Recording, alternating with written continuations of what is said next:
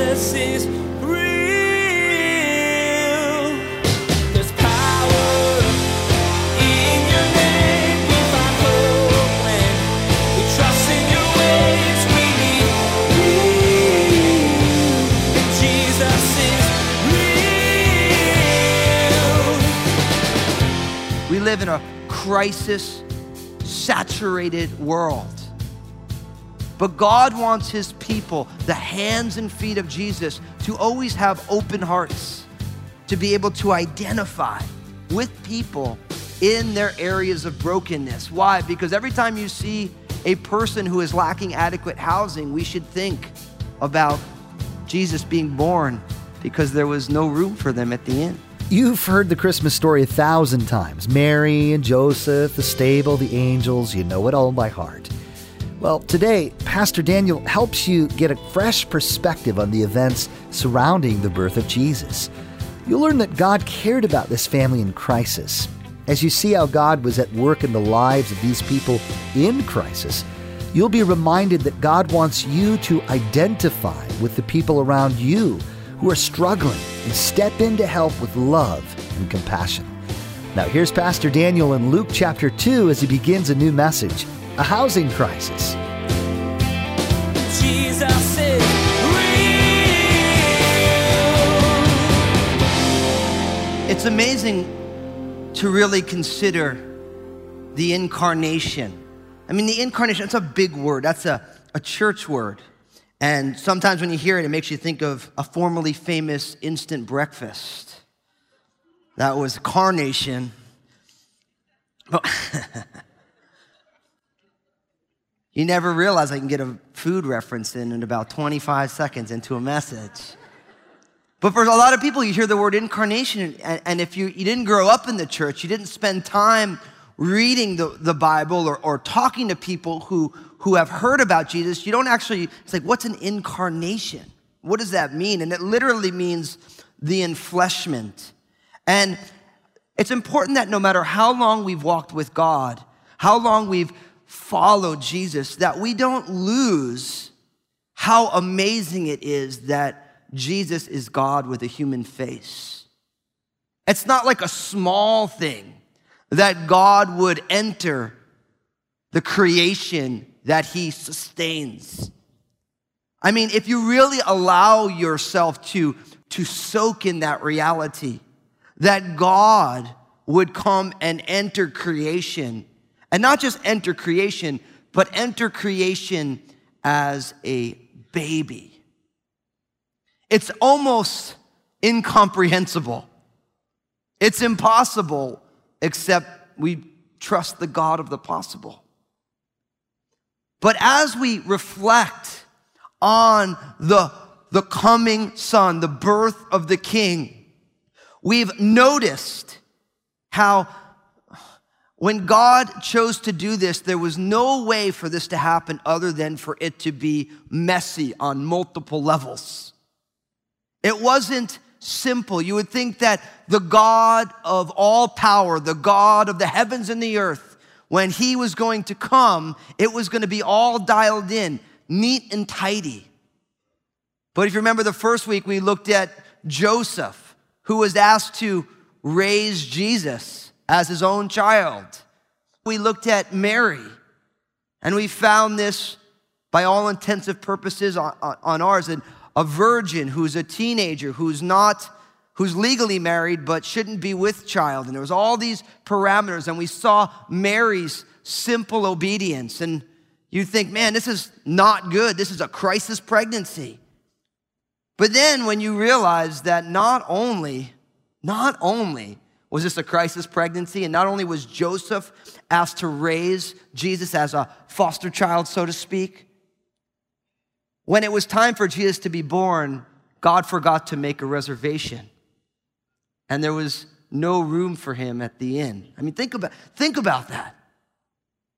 And we're going to look at Luke chapter 2 this morning. So I want you to open up your Bibles there. We're going to look at that classic passage about the birth of Jesus from Luke's gospel. So if you're new to the Bible, Luke's gospel is the third gospel. You open up, you find the New Testament, which is about the last third of your Bible.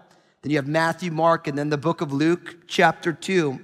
And we're going to focus today on the housing crisis that took place for Mary and Joseph that led to Jesus being born and laid in a manger, a feeding trough.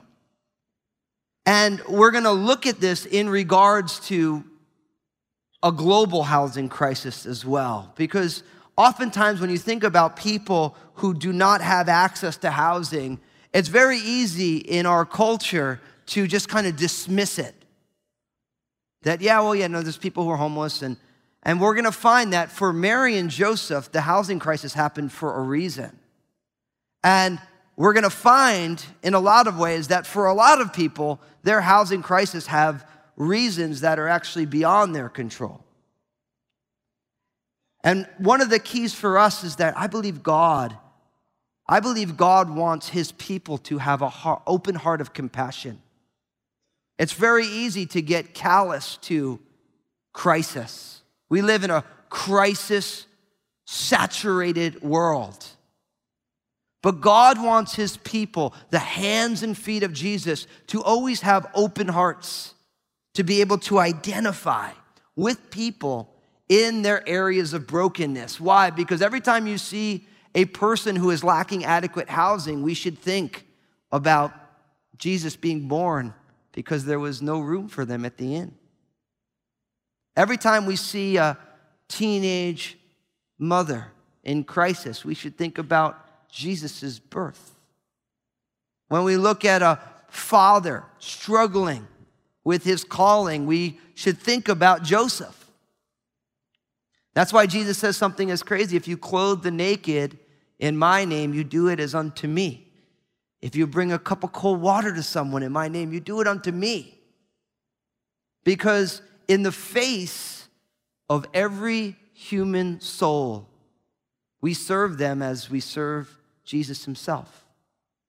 And that changes the way we approach people, doesn't it? It changes the way we feel about a broken humanity.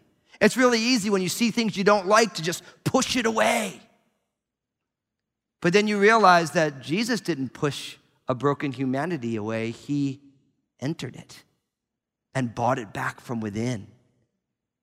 And as his hands and feet, not only this Christmas season, God asks us the same thing. And we don't do it to try and be do-gooders. We don't do it so that God will be happy with us, because I'm here to tell you that God's already happy with us.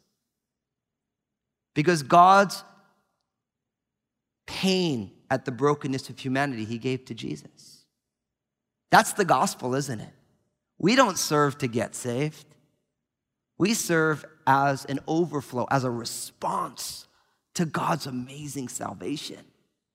We love people not so that God will be happy with us because we're loving people. We love because we have received the most extravagant love that came to us through Jesus. It comes no other way. The access to that love comes through a personal relationship with God through Jesus Christ. And everybody we see Jesus, the image of God on them. Just the way Jesus came to come and get us, he asked us to go and get people in his name. So I'm going to read these 7 verses here in Luke chapter 2 in classic little 3-point sermon. For those of you who like that, little three little points. We'll still be here a long time though, trust me. No, just kidding. I'm just kidding. Luke chapter 2 verse 1. And it came to pass in those days that a decree went out from Caesar Augustus that all the world should be registered. This census first took place while Quirinius was governing Syria. So all went to be registered, everyone to his own city. Joseph also went up from Galilee, out of the city of Nazareth, into Judea, to the city of David, which is called Bethlehem, because he was of the house and lineage of David, to be registered with Mary, his betrothed wife, who was with child. So it was that while they were there, the days were completed for her to be delivered. And she brought forth her firstborn son and wrapped him in swaddling clothes and laid him in a manger because there was no room for them in the inn. Now, I realize this is a very common biblical reading. And my hope today is, even though for many of us, we've heard this passage every Christmas time, we know it real well, that we'll allow the Spirit of God to say, Lord, let me hear fresh things in your word. Lord, let it impact my heart uniquely today. But I'm here to tell you, I'm not going to tell you anything new or strange or some weird interpretation. I'm just going to kind of give it to you straight down the line.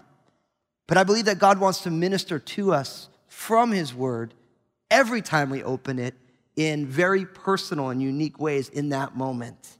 So I want you to notice first that there were unique circumstances. There were unique circumstances. And when you think of a housing crisis, they almost always begin with a unique set of circumstances. When we were watching the intro video with Scott and Brenda on it, they were saying that a lot of the people there are from foreign countries. And so talk about a unique circumstance when you move to another country. Maybe you don't know anybody, and it's very easy in the uniqueness of those circumstances to end up with a housing crisis. Just because you move to a place you have no support network, you don't speak the language, maybe you're having a hard time finding work, or the situation you thought you were stepping into was not there.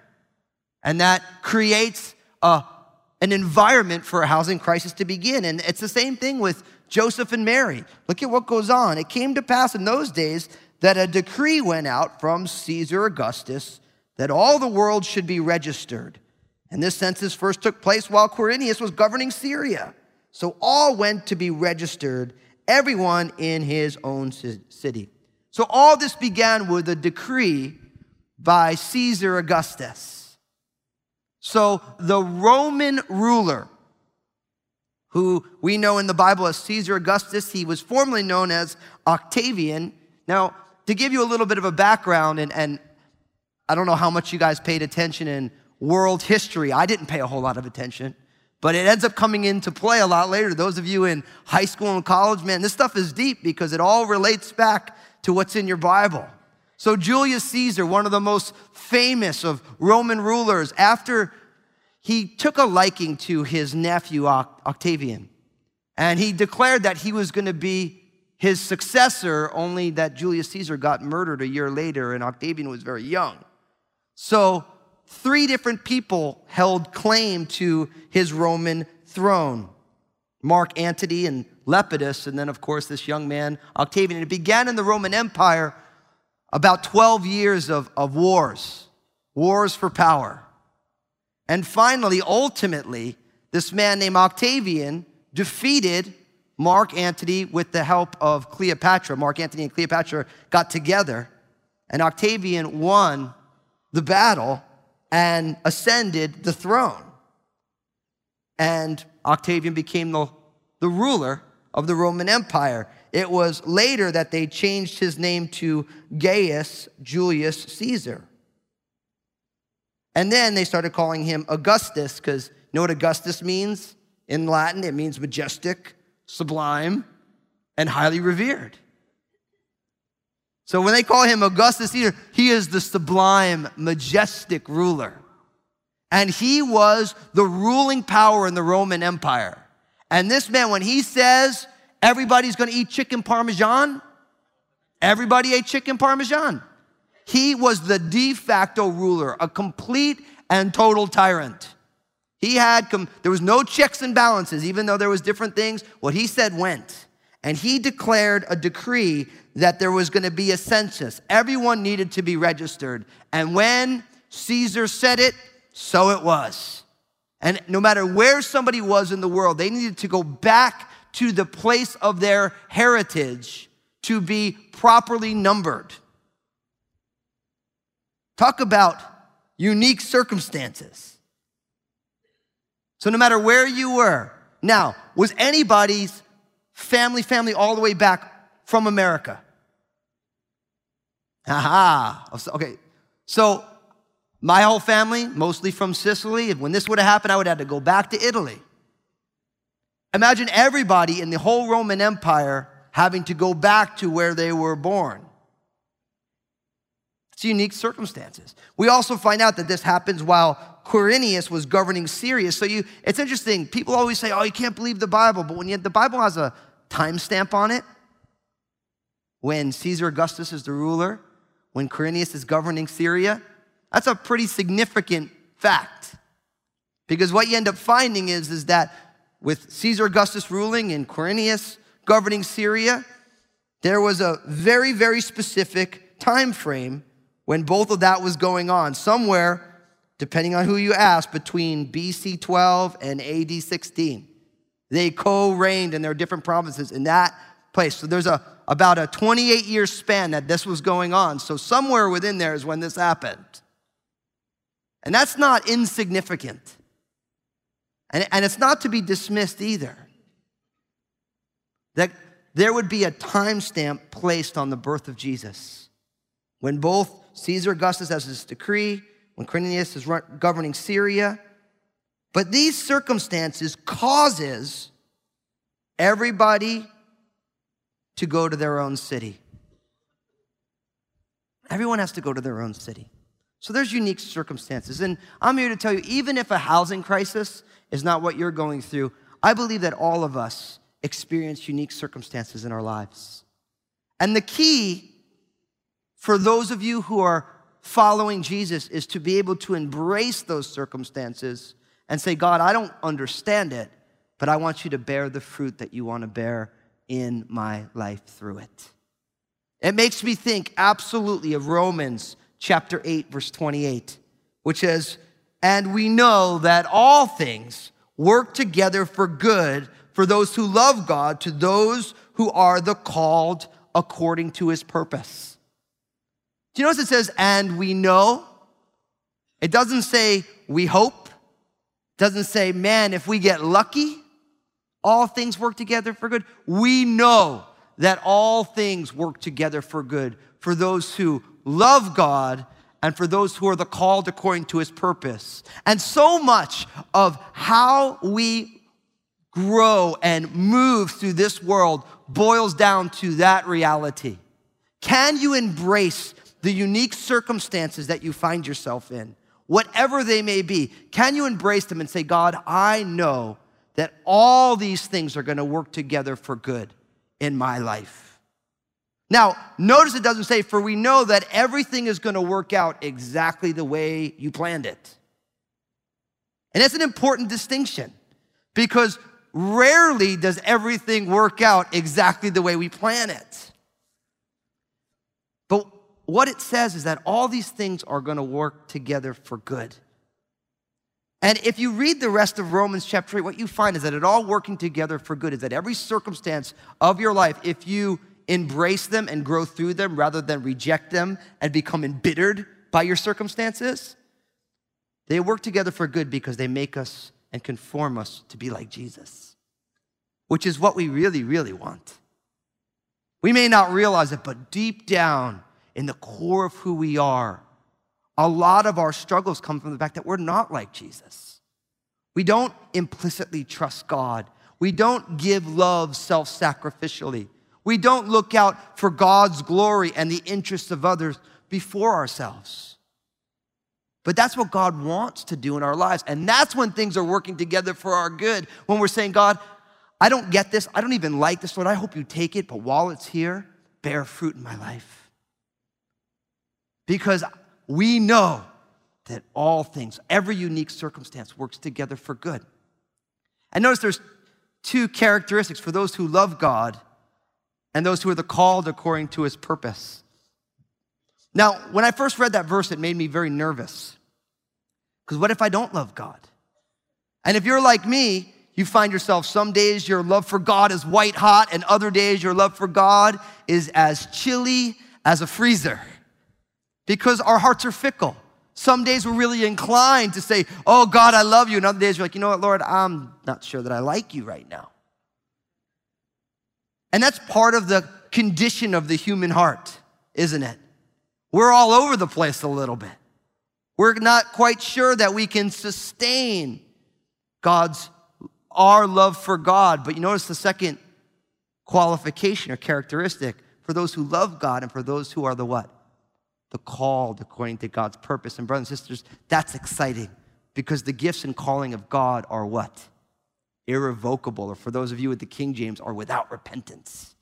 Which means even though our love for God may be fickle, God's calling is not.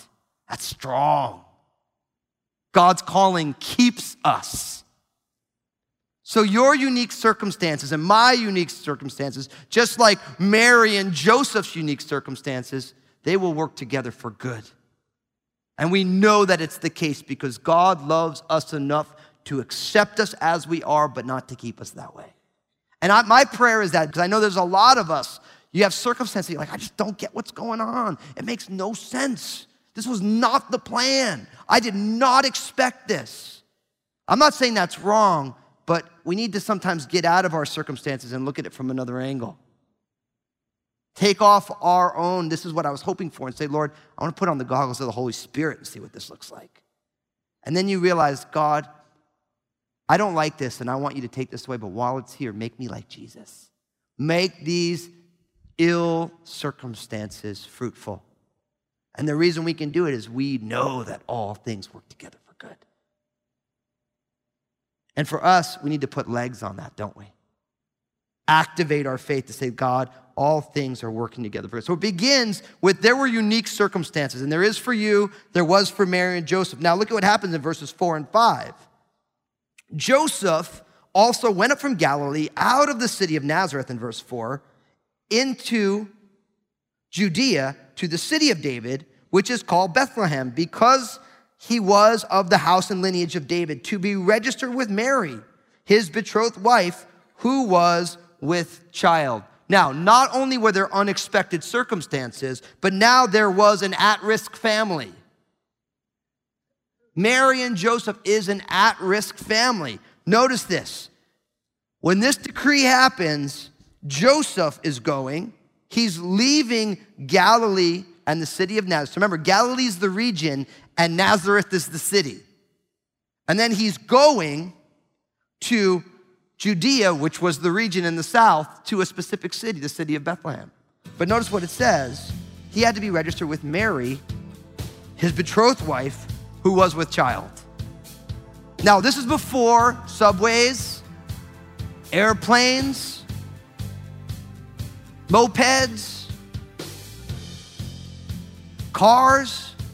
It's the 80-mile drive as the crow flies. Jesus is real. Today, Pastor Daniel invited you to join him in thinking about what it means for all things to work together for your good. You discovered that God wants to harness the circumstances of your life to grow your character and draw you closer to Him. Like everyone else, your life is crooked in so many ways, but God wants you to yield to Him so that He could use what's happening in your world to restore those broken parts of you and make you more like Jesus. Hey everybody, this is Pastor Daniel, and I want to be honest with you for a moment. Life is messy, and the hard reality is, if it isn't messy for you now, it will be, and it probably has been in the past. Did you know that you can still thrive in tough times? It's true, you can, but only through the power of Jesus. That's the purpose behind my book, Honestly. I want you to know how to keep living your best life in Jesus, no matter the circumstances of your life. You can find out more about it and get your own copy at JesusIsRealRadio.com. Next time on Jesus is Real Radio, Pastor Daniel will continue his exploration of the birth of Jesus. You'll learn that God is sovereign. He has a plan and will use His great power to see that plan complete. Pastor Daniel will share that God can work through anyone to orchestrate His design. And you'll be reminded that He's at work in your life too, just like He was in the lives of Mary and Joseph. You've been listening to Jesus is Real Radio with Pastor Daniel Fusco of Crossroads Community Church.